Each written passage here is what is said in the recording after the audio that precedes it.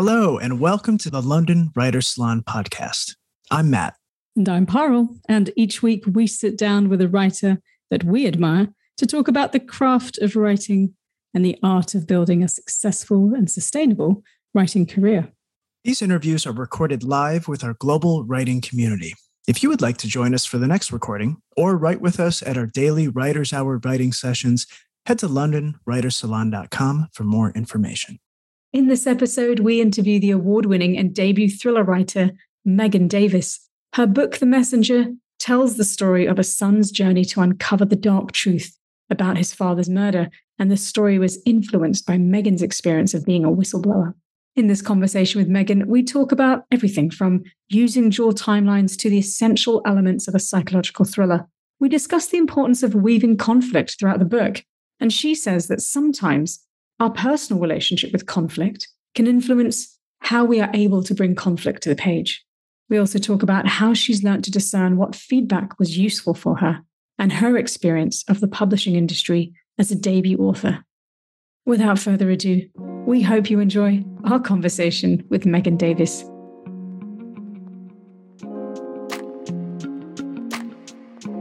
And if you're loving these conversations and want to help support the podcast, please rate and review us wherever you listen to us. Each month, we give away prizes to our reviewers, things like mugs and stickers and other goodies. Plus, it's just a nice way to show us your love and to help keep us going. Thanks so much for listening. Welcome to the London Writers' Salon. Megan. Thank you. Thanks for having me. It's a pleasure to be here. So lovely to have you here. We're going to kick off with a question about your earlier years. I read somewhere that you said you'd wanted to be a writer when you were younger. And I'm just curious, what did that writing look like for you when you were younger? When I was younger, I kept a lot of diaries. I was always a bit of a nerd, and I liked to sort of set myself sort of tasks. So I remember I had one diary and I wasn't allowed to go to bed until I'd sort of written a page in it. And so, a lot of it was just ramblings, but sometimes I find myself getting quite, interested in a conversation or a description or something like that. So it was quite sort of granular stuff. It was I wouldn't say there were stories. It was more, just observations and things that happened, that kind of thing, that kind of got me interested in writing. But I could never actually formulate a beginning, middle, and an end for a long time. So, I found that really difficult. And it looks like that you launched your career in law as a solicitor. What were your early career ambitions? Did you have goals for yourself, what you hoped to do when you grew up? Well, I think I always wanted to work in a creative environment, but I didn't really know how that worked. It was all quite scary. I didn't know how you actually sort of made money in that world. I didn't know anyone that had done it. And so it was really unfamiliar to me. So I sort of took the safe option and, became a lawyer. But I chose to work in creative environment, which was sort of the worst of sort of both worlds, because I was, the lawyer telling people they couldn't do things, whilst on the other side, people were doing, the interesting work. So I felt like a bit of a fraud, really, because I really wanted to be, doing the interesting stuff, holding the camera, writing the script. I actually started work in the music industry to begin with. I never had sort of ambitions to become a musician. I'm tone deaf, but I always wanted to do something a bit more, creative. But really, being a lawyer in that environment was really the wrong thing to do in the end. But I stuck at it. But I always worked in film, TV, but, as a lawyer. There's this concept. I don't know if you're familiar with Steven Pressfield, the author, but he talks about this concept of the shadow career. And a lot of times as creatives, we enter shadow careers, which are kind of the shadow of what we really want to do. And just hearing your story, I'm thinking of that phrase, that shadow career, being in the industry, but not in the way that you wanted to be in it, actually, in your heart. Yeah, totally. I mean, when I worked in the film industry, there would be, scripts coming across everyone's desk except mine, because I was the lawyer that just, had to deal with the contracts and things. And so it was a really interesting thing to do, because I just thought, well, you've just got to take a plunge and do what you want to do rather than stay in this shadow world. Well, I'd love to dig into that, because a lot of people are probably struggling with that, taking the plunge. So maybe there's some lessons we can learn from you. But before, as you're in that career, in working on films like Pride and Prejudice, In Bruges, and when you look at your LinkedIn, it says legal and business affairs. What does that mean exactly? What were you doing? If we were to look at a day in the life of you on set, off set, around set, what would that actually look like? Well, films are notoriously complicated things to set up. I mean, more complicated than a bridge or a sort of a building, in terms of how many people come on board with financing.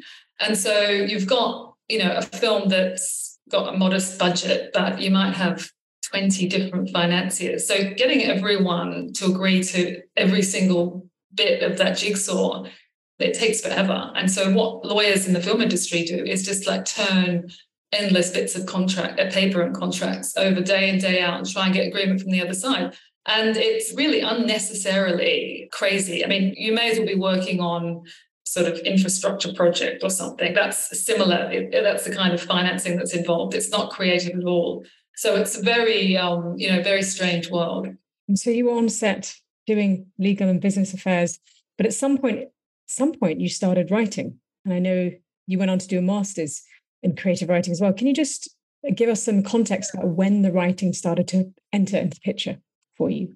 I was always interested in doing a creative writing course, and my career took a little bit of a turn. I kind of exited from the film industry for a while, and I think it was a course at The Guardian. It was when they used to run these fantastic, well, I think they still do actually, not just a masterclass, but like a 6-week course on how to write a novel. And some of them can be, very variable and depending on who's taking it. And the guy that took the course that I ended up doing, it was a great writer called James Scudamore, who had actually been at UEA. He was incredibly sort of generous teacher and just a fabulous, person to learn from as a beginner. And I think I started, just really enjoyed that part of the week where we went did a 3-hour session, and I thought, God, this is actually what I'm really enjoying doing. And then I ended up sort of going through this really horrible time at work where I actually became a whistleblower. And then my life sort of turned upside down for a while. And I was sort of thrown out into the oblivion of having been a whistleblower and really just reassessing about whether I wanted to go back into that world again. And, I just thought it was one of those moments that I think a lot of writers get, which is like, well, it's either now or never. This is what I've always wanted to do. And it's the kind of, the open road had just appeared in front of me. And it wasn't a journey that I'd actually chosen, but I thought, I'm just going to do it now. I'm just going to start writing. So it was something that was sort of forced upon me, this decision. And as I said before, it was a little bit, I wouldn't have done it unless that moment had happened, even though it was, awful. It was actually the thing that threw me into reassessing my, future, I guess. I wonder if you'd be willing, could you give us a little more detail on that moment? Because it sounds like when we were reading about the origin of your book, The Messenger, that this moment, this whistleblowing moment where you actually offered a chance to participate in a fraud, but instead you took the whistleblowing approach and path instead. Can you tell us? That might be a nice segue into the book and then into the writing. Yeah, it was a surreal moment where I'd actually just come back from maternity leave. And so I'd been out of the office for a while and I came back in and there were some things that were done incorrectly. And everything felt just a bit weird. And I alerted my bosses to it. I said, look, I think there's something strange going on one of these transactions. And they said, yeah, we know. And I said, well, it looks like it's fraudulent. And they said, yeah. And it was just a weird sort of Alice in Wonderland moment. And I just said, well, what do you want to do? And they said, well, we'd like you to sort of fix it for us, please. And what they meant, it was a long story, but what they basically meant was wanted me to participate and help them with it. And at that moment, it was just this very strange moment where, there wasn't a kind of an enticement, but they said, we'll make this sort of very much worth your while if you do this for us. And it was just a very odd moment where I thought, actually, it'll be easier to go ahead with this. It'll be just, why don't I just do it? It's straightforward, like a lot of crime, financial crime. It is actually really straightforward. It's not like murder or something. And I just thought, and I just got obsessed with this idea that, we're all just sort of seconds away from committing a crime a lot of the time. It can be one bad decision that you make and it changes life forever. But it happens so often. And I was always just intrigued by that moment where you choose to step over the line. And that's what really hooked me into this book, which is, it's a series of people who have made these decisions and they can't ever really go back from them again. Like, it's no spoiler to say that the book opens with Alex and his friend Sammy. They hatch a plan to rob Alex's father, and it goes wrong, and Alex's father is killed. And it's that moment that Alex can never ever go back from that bad decision that he made. And likewise for me, if I had stepped over the line and committed that fraud, there would have been no going back. Even if I'd gotten away with it, it would have pursued me in my dreams and nightmares and my conscience. So I'm just fascinated by those instances in life. Wow. I mean, I hope many of us aren't faced with that. And I fear, to think if you or other people have taken that other path, it's a nice reminder. We're 1 second away from something really wrong, making a really poor decision. But I wonder, and you said that this became the window within which you re-entered writing. And at what point did you think, okay, this is something I want to try to put down into words. This is a big enough thing that I want to take a creative writing course and actually try to weave a story with this as a seed? I think it was a series of sort of, like, in retrospect, quite sort of, good coincidences. At the time, I, had been flung out of the workplace and I had no real appetite to go back in, having, experienced what I had. And I had 2 small kids.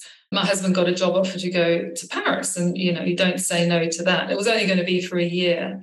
And I thought, okay, great, I'll go there and, just sort of see what happens. And whilst I was there, I came across this story, which is a true story on which The Messenger is based, about this boy who, in real life, he did actually kill his father. I don't think there's any doubt about that.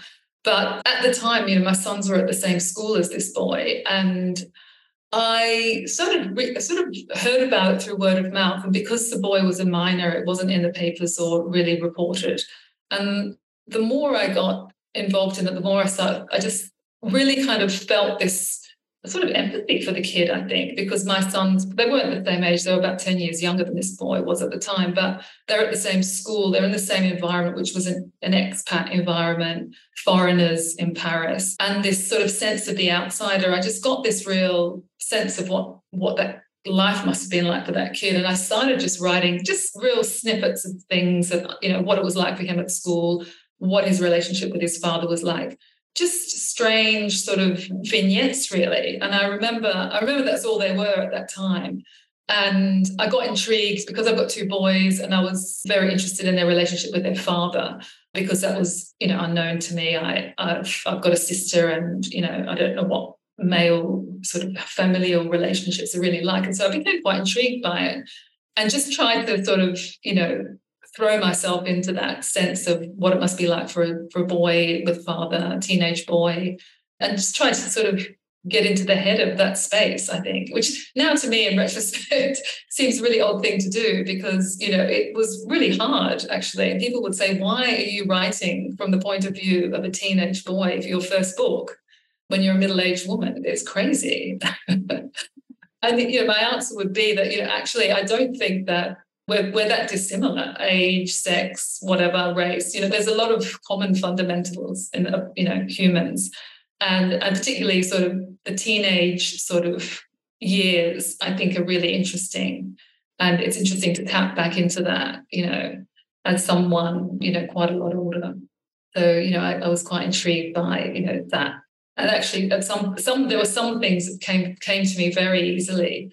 And it's quite fun to let yourself be that petulant, selfish, spoiled teenager, because sometimes it can be quite cathartic to write like that. To write like, I tried not to read Catcher in the Rye, but to write like Holden Caulfield, or that kind of, particularly when you're angry, it can be good to channel that person. Yeah, and I'm curious to just go a bit deeper into how you explored Alex's character. Had you written out any character traits? Did you have a character profile written out? What were you using to help you construct this character? He's quite complicated. He's spoilt, but yet he's unloved. He loves his family, but he actually is so angry at them. And as you say, he's taken the wrong path. So, and the big pull in the story is that he's trying to investigate his father's death because he didn't think he knows it wasn't him. So I'd love to know anything about how you explored his character. Yeah, I mean, at the time, my sons were, the oldest one was probably about 12 or 13. And, you know, as I said, they were at this expat school in Paris, which is quite a weird school. It was because it was for, you know, foreigners' kids. A lot of, you know, there were a lot of displaced sort of kids there, and kids didn't fit in. And they all had these, a lot of them were quite wealthy, some of them weren't. But you know, I just became quite fascinated with the kids that were slightly older. And so when I used to pick up my son, I just, you know, observed them. I'd speak to friends whose kids were a little bit older, just trying to get to know them. And I just tried to imagine their lives. And sometimes I'd sit in a cafe where they were and just listen in on their conversations. In terms of getting into the character, I think a lot of writers have this pattern where, you know, just say that a novel's 90,000 words long, you write really fluidly for about a third of it, and then you stop and you think, oh God, where's this going? Whilst you're writing that third, you sometimes come up with an idea for the ending. So it's a real middle stretch, which can be really hard going. And have you heard of Alan Watts' book? It's called The 90-Day Novel. And he's got in there, it's quite, you know, these sort of little exercises that you do every day about delving into your character. And they are like, you know, what does your character, you know, have for breakfast? But they're more sort of intriguing than that. It's sort of like, you know, the thing that really annoys me is, and then you write for several paragraphs in your character. And I found that got me through a lot of that middle section where I was sort of finding it harder to sort of access Alex's voice in, you know, more precarious situations, or what would he be thinking now? Or, you know, I think throwing yourself into the character by asking yourself those really granular questions, even though they can be quite tedious at the beginning when you're setting up on your writing journey and you want to just get into the story, halfway through, they can also be quite useful to do those sorts of things. That's really interesting. I wonder if we might zoom out a little bit, because I realize that we've spoken about Messenger, but maybe we haven't asked you to do an explanation of what the entire story is about. How do you pitch it when you talk to someone about what the story's about? Well, I always make it clear that it's set in Paris, and it follows the journey of Alex, who's just been released on parole for the crime of killing his father. And he's, you know, he claims that he's wrongly convicted, and he's desperate to prove his innocence and to find the real killer. And one of the key things about it is that, you know, it's clear that he didn't really know who his father was. And so part of the whole story of finding out who killed his father, he actually finds out who his father really was. And so it's a journey for him, sort of, and that's where the sort of dual timeline comes in, because half of the book is told from the point of view of Alex as a 24-year-old who's just come out of prison, and he's trying to set about to find the murderer. And then it goes back in time to when he was younger, leading up to the events where his father was killed. And so I wanted to sort of give this sense that, you know, he really didn't understand who his father was. They didn't know who each other were. And in the process of solving the crime, he actually solves the mystery as to, you know, who the father was to him and what he meant to him really as well. So that is what I really kind of wanted to get across in the story, is more of a family dynamic, and, you know, how we never really as teenagers or children know our parents or the people that are close to us. And it can be quite a surprise sometimes, you know, when we find out, you know, often when we're an adult ourselves, you know, the truth about what our parents have done in their lives. It can be quite revealing sort of personally, because you realize that you've taken on a lot of their traits without knowing it. You don't know where those traits have come from. They could have come from, you know, your own parents' trauma, or, you know, something great that happened to them, or a particular experience. You don't really understand where that's come from in yourself until you work out what happened to them. And so that's what sort of pushed me through the story in a lot of ways, was this real curiosity that Alex had to find out who his dad was. And, you know, he started off, you know, wondering why he hated his father so much. Why did he hate him so much? He could never really understand why he hated him so much. And, you know, they didn't get on. His father was a bit of an alcoholic, heavy drinker, womanizer, all those things that, you know, they're unsavory for anyone, let alone a teenage boy, to live with him. And yet, you know, they were in this kind of, you know, like this toxic embrace together, and they couldn't kind of get away from each other. And so I found that really really sort of claustrophobic, but also really interesting as well to explore that. I'm really intrigued by the father figure and where you were inspired from to write about this character who can be quite annoying for the narrator. He stifles his son, but also he's investigating corruption.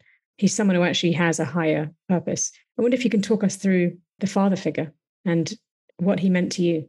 Yeah, I became really interested in war reporting, just sort of like front end, frontline journalism, that real, I'm just not like that at all. I'm sort of really risk averse. And I just can't imagine going to a war zone and reporting on war or, investigating corruption's one thing, but throwing yourself right into the firing line of something really dangerous was really intriguing to me. And I was fascinated by the sorts of people that are drawn to that, even people that work for NGOs in war-torn countries and, doing that kind of work. I was really interested in because I think a lot of those people have very complicated pasts. A lot of them are, have a relationship with trauma themselves that's quite, intriguing. And I wanted to get under the skin of a character, someone that has been, investigating bad things and all their lives, and to sort of see how that affected their own personality. And I knew a few people like that. And so they are based on a couple of individuals that I actually met, some journalists, because, often journalists, they can get burnt out and they can get sort of jaded from what they see. And, we don't realize that these journalists that have been reporting from the front line for 20 years, what's that like for them? And so that was the sort of character that I wanted to build Eddie around, this sort of jaded character who's seen a lot, but, really can't stop trying to make things better, to the point where he actually neglects his own son. He's so sort of focused on the world. He's an admirable sort of character from some points of view, but deeply flawed. And I love those sorts of characters. I love conflict, and those sorts of characters really intrigue me. Yeah, there's absolutely spades of conflicts. And that actually leads me to my next question. I've seen that there are comparisons made to Catcher in the Rye and the Netflix series Lupin, which are both very, compelling and intriguing stories. And I was just thinking, well, of course, a psychological book must have intrigue, and yours has absolutely tons of that. And I'm curious about how you thought about it when you were trying to, as you say, you have these ideas of these characters you want to explore, but you know that you have to compel the reader to read on. So what were you thinking, or what was your sort of philosophy on how you would weave us in terms of like holding the conflict steady throughout the book?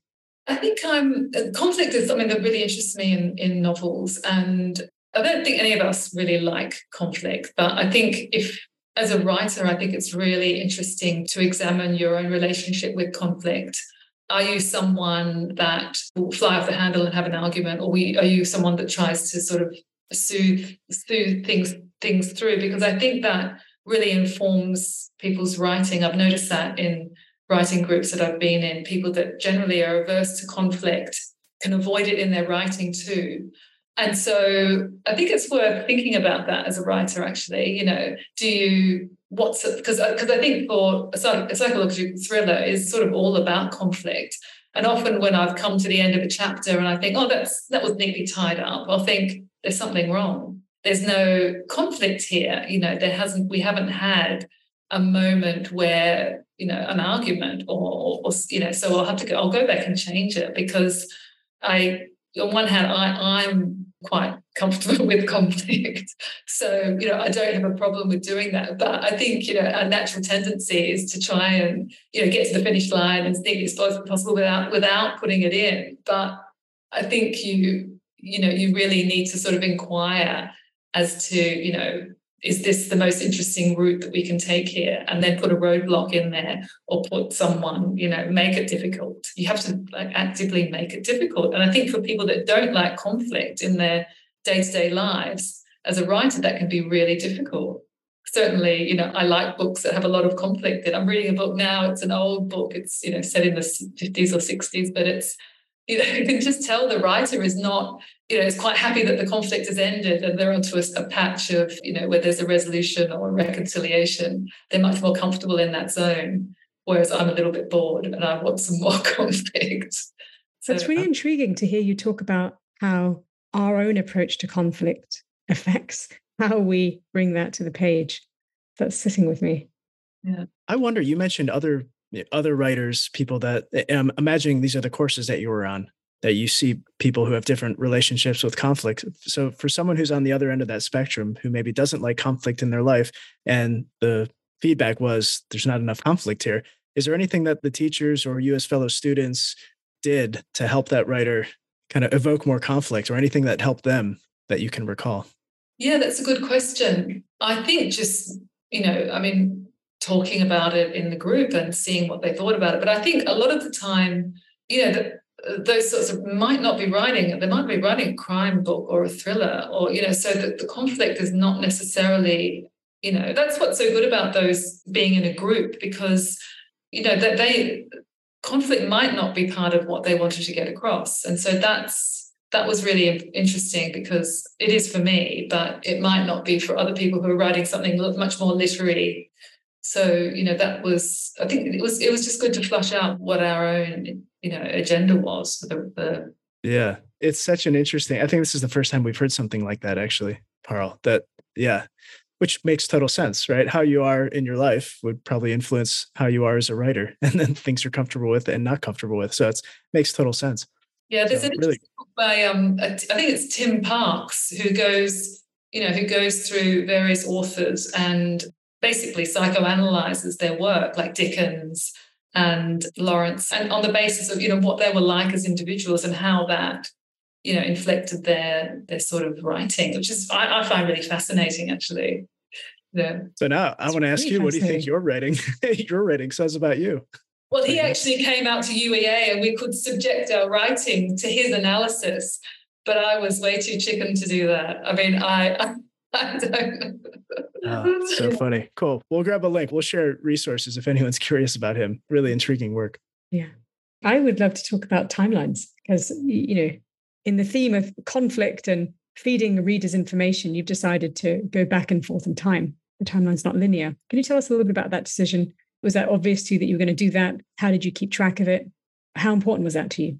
I think I first wrote the story in a very linear fashion. It was about a boy who killed his father. It was a true story. And at the end of it, I just thought, this is sort of too depressing. It's a downward spiral story. There's sort of no redemption. It was a bit of a, for want of a better word, a misery memoir. And I thought, I don't want that to be the story. And so I think in terms of delving into, and it was also, maybe it was influenced by, this prohibition that we're supposed to have against sort of flashbacks, about including, big chunks of flashback in, an ostensibly linear narrative where the character just has this big, long flashback. And I think I didn't want to do that, because I think the prohibition against that is often, for a reason, because it sort of slows down the pace.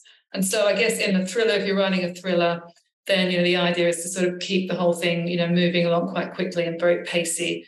So I didn't want to have, huge chunks of flashback but I thought it was really important to understand what the history was of this family. So that's why I'd used a dual timeline. So we could, so there would be a delineated moment where you would be back in the, in the past tense story, and you would be following his journey as a 16-year-old. So I think that was why I did it. And in terms of, keeping track of it was really difficult, because, I tried numerous different ways. I remember just sitting down one sort of rainy winter night and just putting out on Post-it notes what happens in each chapter, and then getting completely muddled with that whole line of, I put them on my wall. But that was one thing that people told me to do, and some people have done, and that worked quite well. But in the end, I just kept I created a landscape document. And I just I just have an outline of what happened in that chapter. And then I have basically 2 columns. And then the other column is, what would ideally happen in that chapter, how I could improve it. And so I basically had, Alex and Sammy go to Rob, Eddie. And then I put little notes on the side saying, what to include there, like things that inspired me or something, that there was a dog or whatever. But so then I keep a running kind of track of what exactly each chapter said. And I've done that now with my second book. And for me, that's kind of the only way I can actually keep track of it all now. I have to, and then I keep referring back and I say, well, God, was that chapter, 28 or 18 when they had this conversation? So that's really important to me. I can't understand how a writer can, particularly towards the end of the book, keep it all in their head. Absolutely. Quite a few writers in our community swear by Scrivener, that piece of software where you can actually tag in columns. I don't know if you've tried that. I haven't, but I'd love to try it, but it's just, I never got around to it. Maybe next time. Yeah. But I wonder, we've talked about a bunch of elements around thriller, things that make a successful thriller. We talked about conflict. We talked about pace. Is there anything else, any other key elements that you think are essential for a really great, readable psychological thriller? I think like a really complicated character that's really just so kind of torn and, psychologically complex. The kind of Ripley character, Patricia Highsmith type of, you're just never really sure what they're going to do next. They're probably unhinged and, but you like them anyway. I think that kind of, the sort of moral ambiguity is really interesting and important in a character.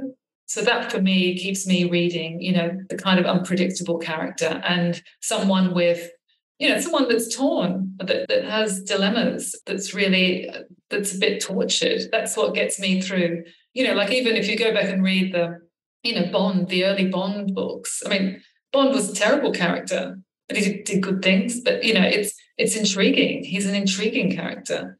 Those are the ones that I like. For me, that's really important in the thriller. Mm. What about story structure? Are there any methodologies you follow in particular with the genre you're writing on, or just in general, any favorite story structure methodologies that you subscribe to? I've tried, I do actually, the 3-act structure or the 5-act structure. I've taken quite a few rules from that. I think things like introduce all your characters quite early on, definitely before the end of the first act if you're using the 3-act structure. I think that really works for the whole, thriller genre. A really sort of plunging straight in, that sort of dramatic structure really, really speaks to me. And that kind of helps me keep a kind of a grip on the narrative. Have the point of maximum chaos, 2/3 of the way through the book before the resolution. Just those sort of, the 3-act structure works because it's got these real nuggets of things that make sense and it makes it a pleasure to read. You don't want to the sort of the villain appearing, at the end of the second act, for example, doesn't work. So I think it's really important not to stick slavishly to those rules, but to take from them, what the ones that work for you. And there are some that, when you're reading through those lists of rules, you think, yeah, that's for me, that's what I do. And then others that you just say, no, that doesn't work. So I think for me, that 3-act structure really, really works. And I think you can discard it, when you want to. But I quite like starting off with structure, with an idea of when something's going to happen. And you mentioned that this book started with little vignettes. And at one point, did you start to layer structure on top of it? Did you go back and then outline, okay, what is this story actually about? And if so, at what point did that enter? I think the first chapter I wrote is now I think chapter 3, and that came to me really quickly. And that never happens with my writing. It's really rare that happens. So I tried to channel that a bit, and then I'd go back and say, yes, like what's this story really about? Someone gave me some good advice once, which was, if there's a chapter that's clear to you, but it's coming up or it's in the future and you're sort of like a bit intimidated by it, but you're putting off doing it, just do it. Just get something out on paper. And that was really good advice. So, the point of maximum chaos, for example, when, or a murder scene or when they find the body or whatever, that, getting that down on the page is really good, I think, because then you've got something to bounce off on. But, I find writing incredibly hard. It's like getting that first draft out is really like drawing teeth and it doesn't get any easier. But I know that I really like editing. So you need to just open the veins and get it out because it's horrible. I hate it actually, but I really like editing and I love going back and I love knowing that I've got, that I've written 10 pages, even if they're rubbish. I've got that ball of clay and I can go back and fix it up and make it into something else. So I don't actually like writing, but I like editing. I haven't heard many writers say they like editing. That's beautiful to hear. Yeah. I wonder, so we touched on, I don't think we actually explicitly talked about it, but you took at some point, I think 2015, you decided to get a master's in creative writing. At what point in the writing journey was this with this book? Were you right in the middle, beginning? Where was that? I think I'd started it maybe a year into, I think I was at the vignette stage. I think I dotted a few things down. I had to write a chapter to get into the course. So I did write that. So I did the 6-week Guardian course, and I just really enjoyed that, the sharing of work. Even though I'm quite a private person, I don't really like sharing things generally, just in general, I don't share. But it was a really good experience. And I just, when I came to the end of that, I thought, what now? I'd like to do something else. And one of the other participants on the course mentioned the UEA course. And so I decided to apply to that as well, because I just really enjoyed the workshop process. And that to me was what it was all about. I didn't sort of learn anything in the sense that I didn't learn any techniques that I couldn't have learned if I just picked up a book about craft. But what was great about the creative writing course was the teachers were really experienced, and they knew how to curate those classes, those workshops really well. And they knew how to deal with conflict, deal with, people who were upset, people who were not happy sharing work. And so that was what I found really valuable about that course, just the workshopping and exposing yourself to other people, exposing yourself to criticism, and realizing when you got home and started looking through the work and the notes that everyone's got a different point of view of where your work should go. Everyone likes something different, so you're never going to please everyone. And that's really valuable when you publish a book. Not everyone's going to like it. It's really important to understand that. And you don't ever really understand that until until someone tells you, I really didn't like it this week, or, someone honest in the class saying to you that they didn't enjoy your work. Well, how do you deal with that? Yeah. And great question. I'd love to know, how did you learn to deal with that? And I'm curious of two things. Number one, what sort of prompts were they asking you to share with each other? Because for someone to say, I didn't like that, it seems like a very unhelpful piece of feedback. So what were there questions or prompts that after you shared a piece of feedback that the listeners, the readers were encouraged to give back to you? And then secondly, how did you learn to discern the wheat from the chaff, what to take on and what to change and what not to? Yeah, I think it was more, so if someone said, well, they just don't like the character and they couldn't, and they just, look, I'm just not going to read this story because I don't like any of the characters in it. And, that's one person's point of view, and that they're entitled to that. That's fine. I mean, I would never say that myself, but there are people in workshops that do that. So you have to be prepared for it. And so the way that, I ended up is sort of like, you hate the person. It's embarrassing because, you wonder how many other people hated the story as well, but they're just too polite to say. And I think it's, you never forget it, but it's always there in the back of your mind that someone can, that doesn't like it. And I think that's fine to live with that, I deal with unlikable characters. I enjoy reading stories about unlikable characters, but not everyone does. And so I think that's important to remember when you're writing. So I don't think I dealt with it particularly well, because I think I just sort of blanked the person and I refused to engage with it. But now I think, I think that the best criticism that I had in those workshops was the much more blunt and scathing criticism, rather than the one people that said I liked it. If people say they like it, there's nowhere to go from. There's nowhere to, you can't really improve. It's a bit of a dead end. But if someone doesn't like your character, or has a reaction to something in there, you can work with that. You can step back from the work a bit and see whether that makes sense. I'm curious if was there any piece of feedback that had you dramatically change anything? Either a character, a plot point, something about the language, anything else? I don't think there was. I can't think of, there was some great feedback that, just someone told me in one of our workshops, oh, why don't you put the scene where they go and visit the father, the sort of inciting, incident right at the beginning. And that changed, that was someone's suggestion from a workshop. And that was, that really unlocked the story for me when I had that at the front. I thought, wow, yeah, because that was sort of, at the end of the first third of the book at that point. And I thought, no, that makes much more sense to have at the beginning. So that was that was a great, not a throwaway piece of advice. It was, like she thought about it a lot, but it was, it was really valuable, generous. Someone had thought about my work, and it was really useful.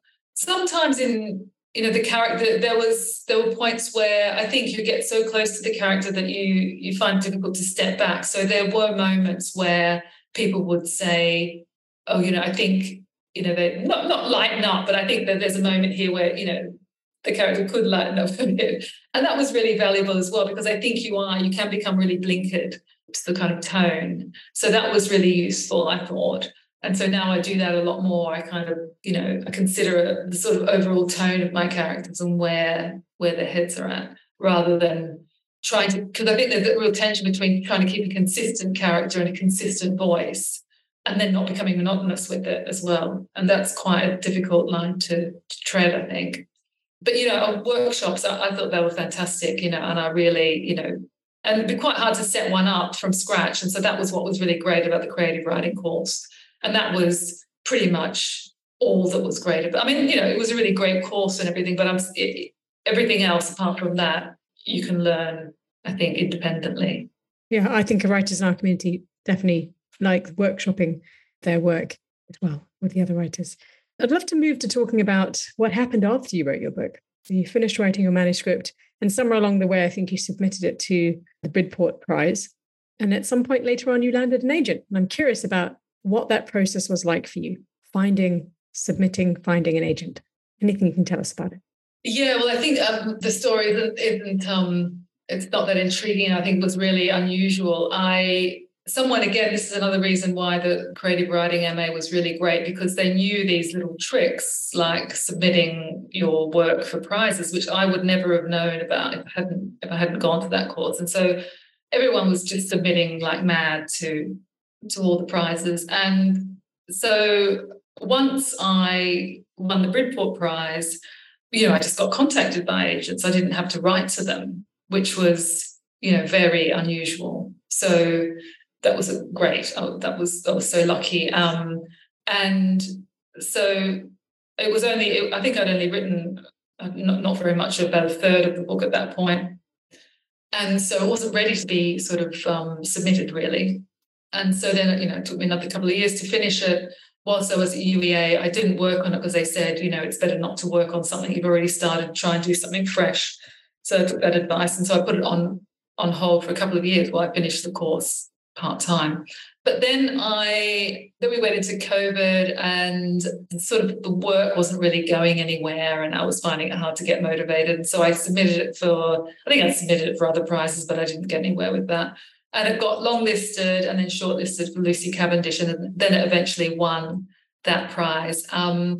So after that, it had actually, the book was finished at this point. And at that point, that was when I got my agent, because, I didn't, having won 2 prizes, I didn't really need to, go on submission. I had a great agent that actually approached me, one that I would have actually never dreamed of approaching, because I considered them, way beyond my realm, really. So I was really lucky with that. And kind of the only part of my journey in writing that was really very smooth and pain-free, and really only because I won those prizes. It's really, one of the biggest pieces of advice I can give to anyone is just submit. Get yourself a list of when the deadlines are for all of these prizes, and just keep going with it. And even, publications, small prizes, the kind of the flash fiction, the poetry, everything.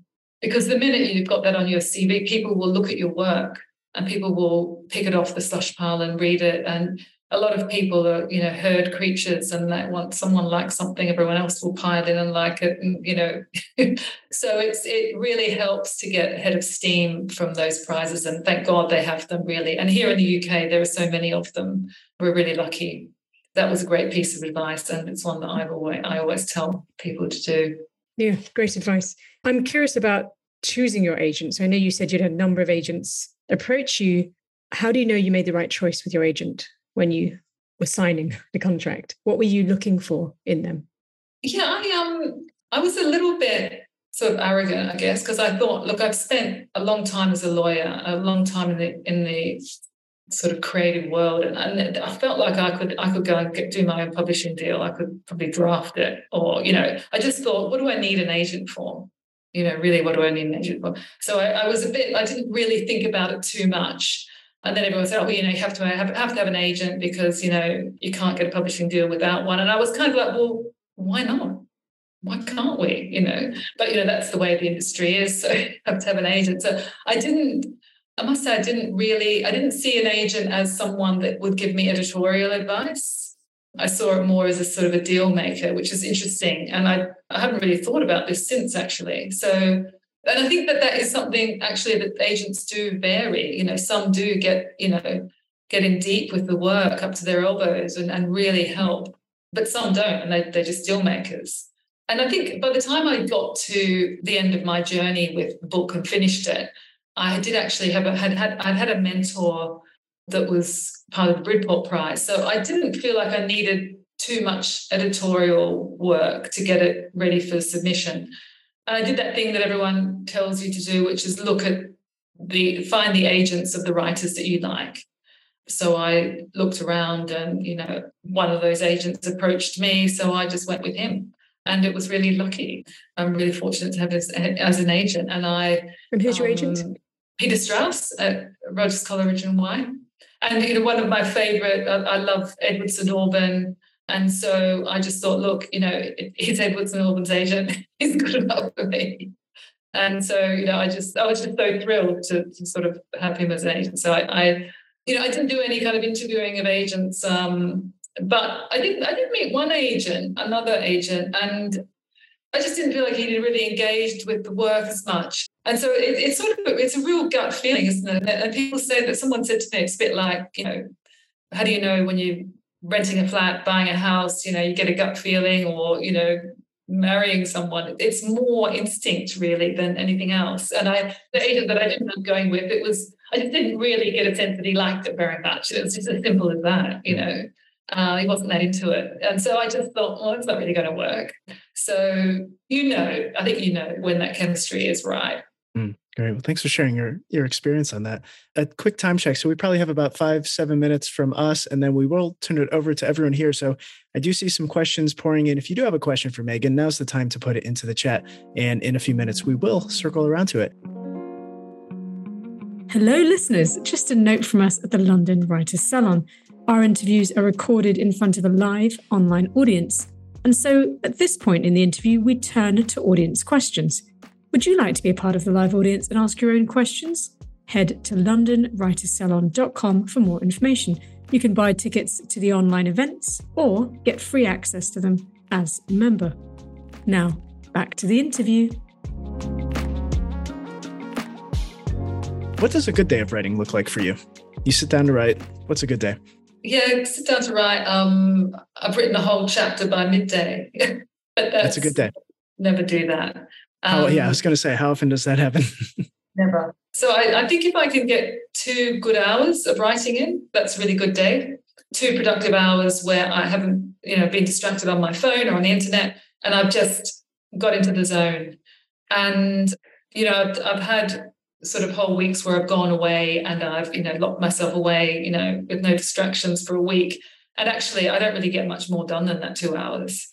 That 2 hours of really, really intense work. And so I've learned to be much easier on myself. I just say, look, if I can have 2 hours free of distractions and see what happens then, and then I'll walk away from the desk and that's it. I've done it for the day. So, that is the ideal. And that's kind of doable.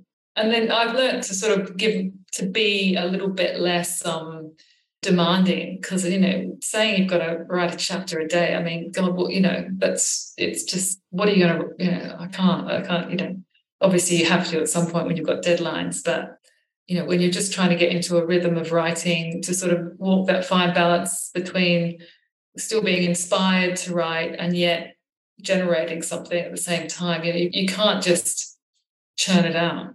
Yeah, I love the reframe process versus outcome based goals. The 2 hours versus the amount of output.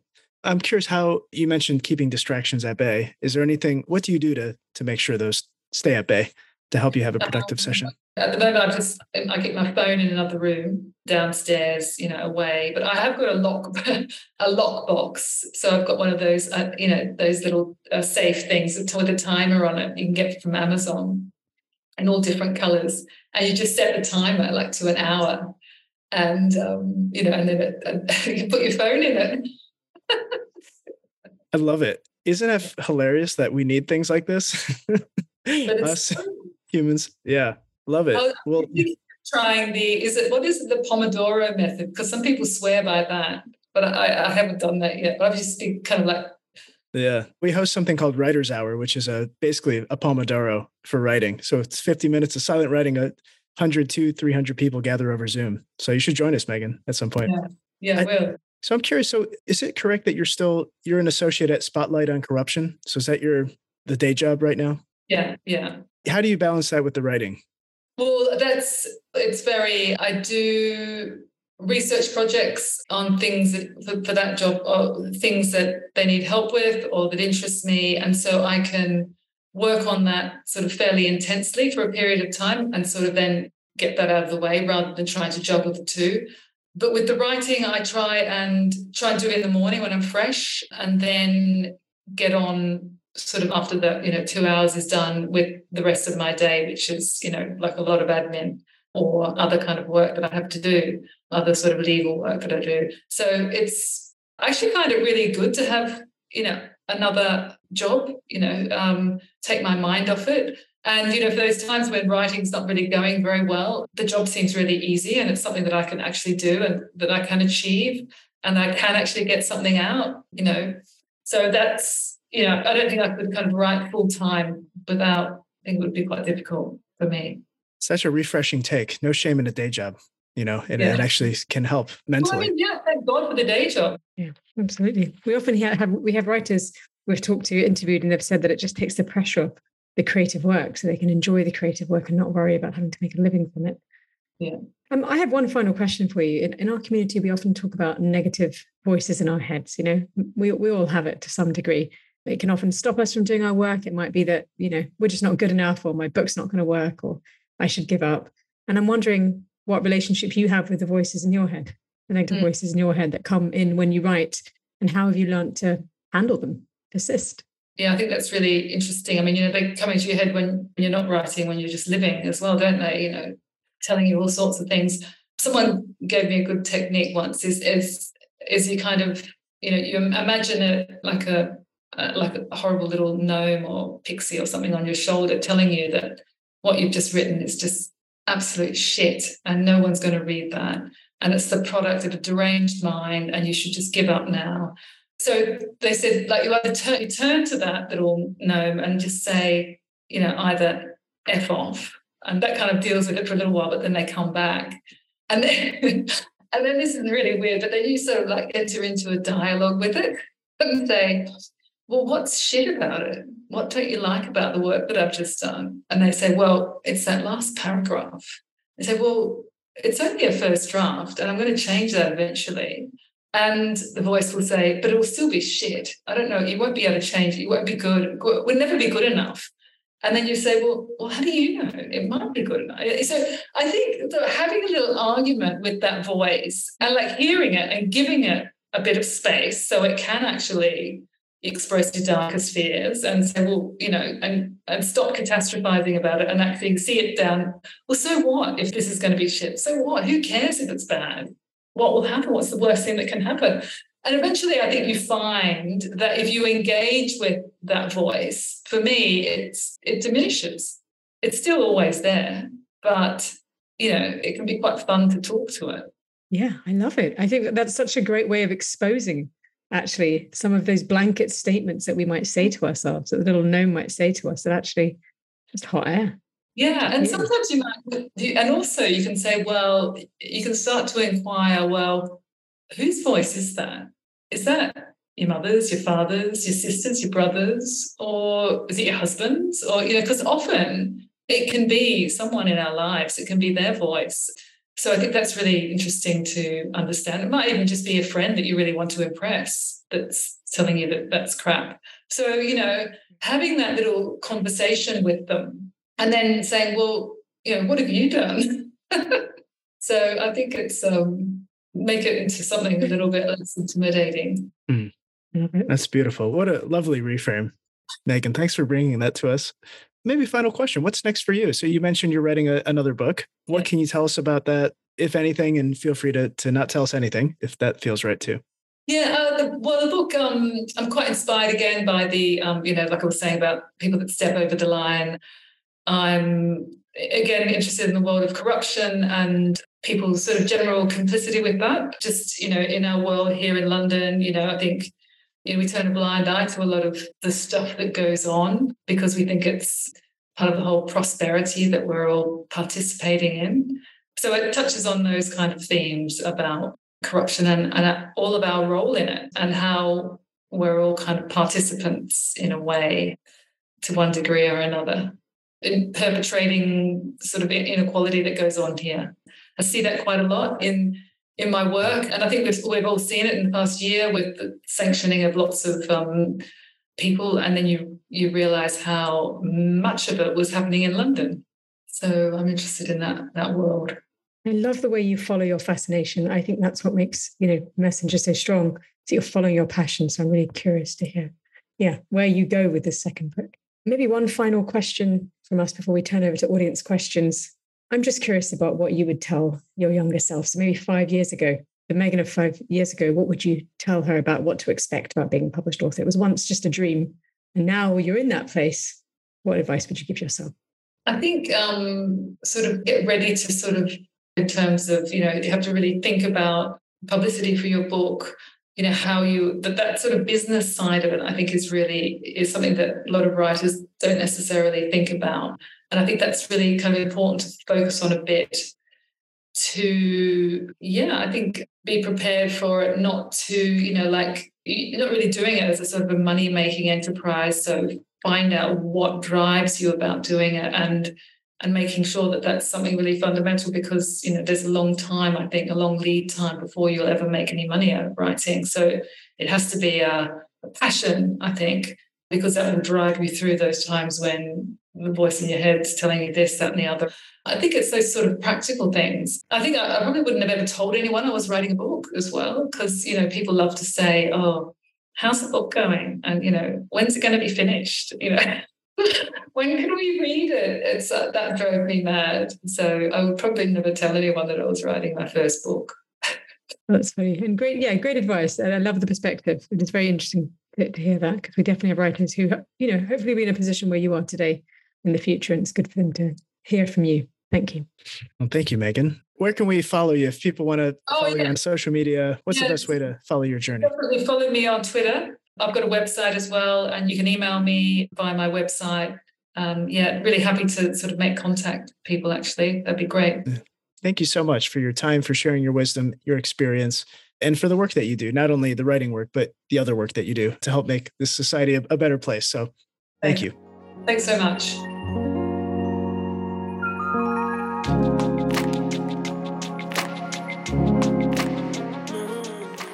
Thank you for tuning in to the London Writers Salon podcast. If you enjoyed our chat and you'd like to join us for the next one, please visit londonwriterssalon.com for more information on how to become a member. As a member, you will have access to our interview archive, to our workshops, and our cozy online writing community. Whatever kind of writer you are, it is an excellent place to make new creative connections and focus on your craft. And if you struggle to find time to write, you're welcome to write with us at our daily Writer's Hour writing sessions. It runs Monday to Friday, 4 times a day, and all you need is the desire to write, something to write with, and something to cheers us with. We think it's the world's best virtual co-writing space for writers, creatives, or frankly, anyone who just needs to get some work done. Visit writershour.com to sign up and join us. Until we write again.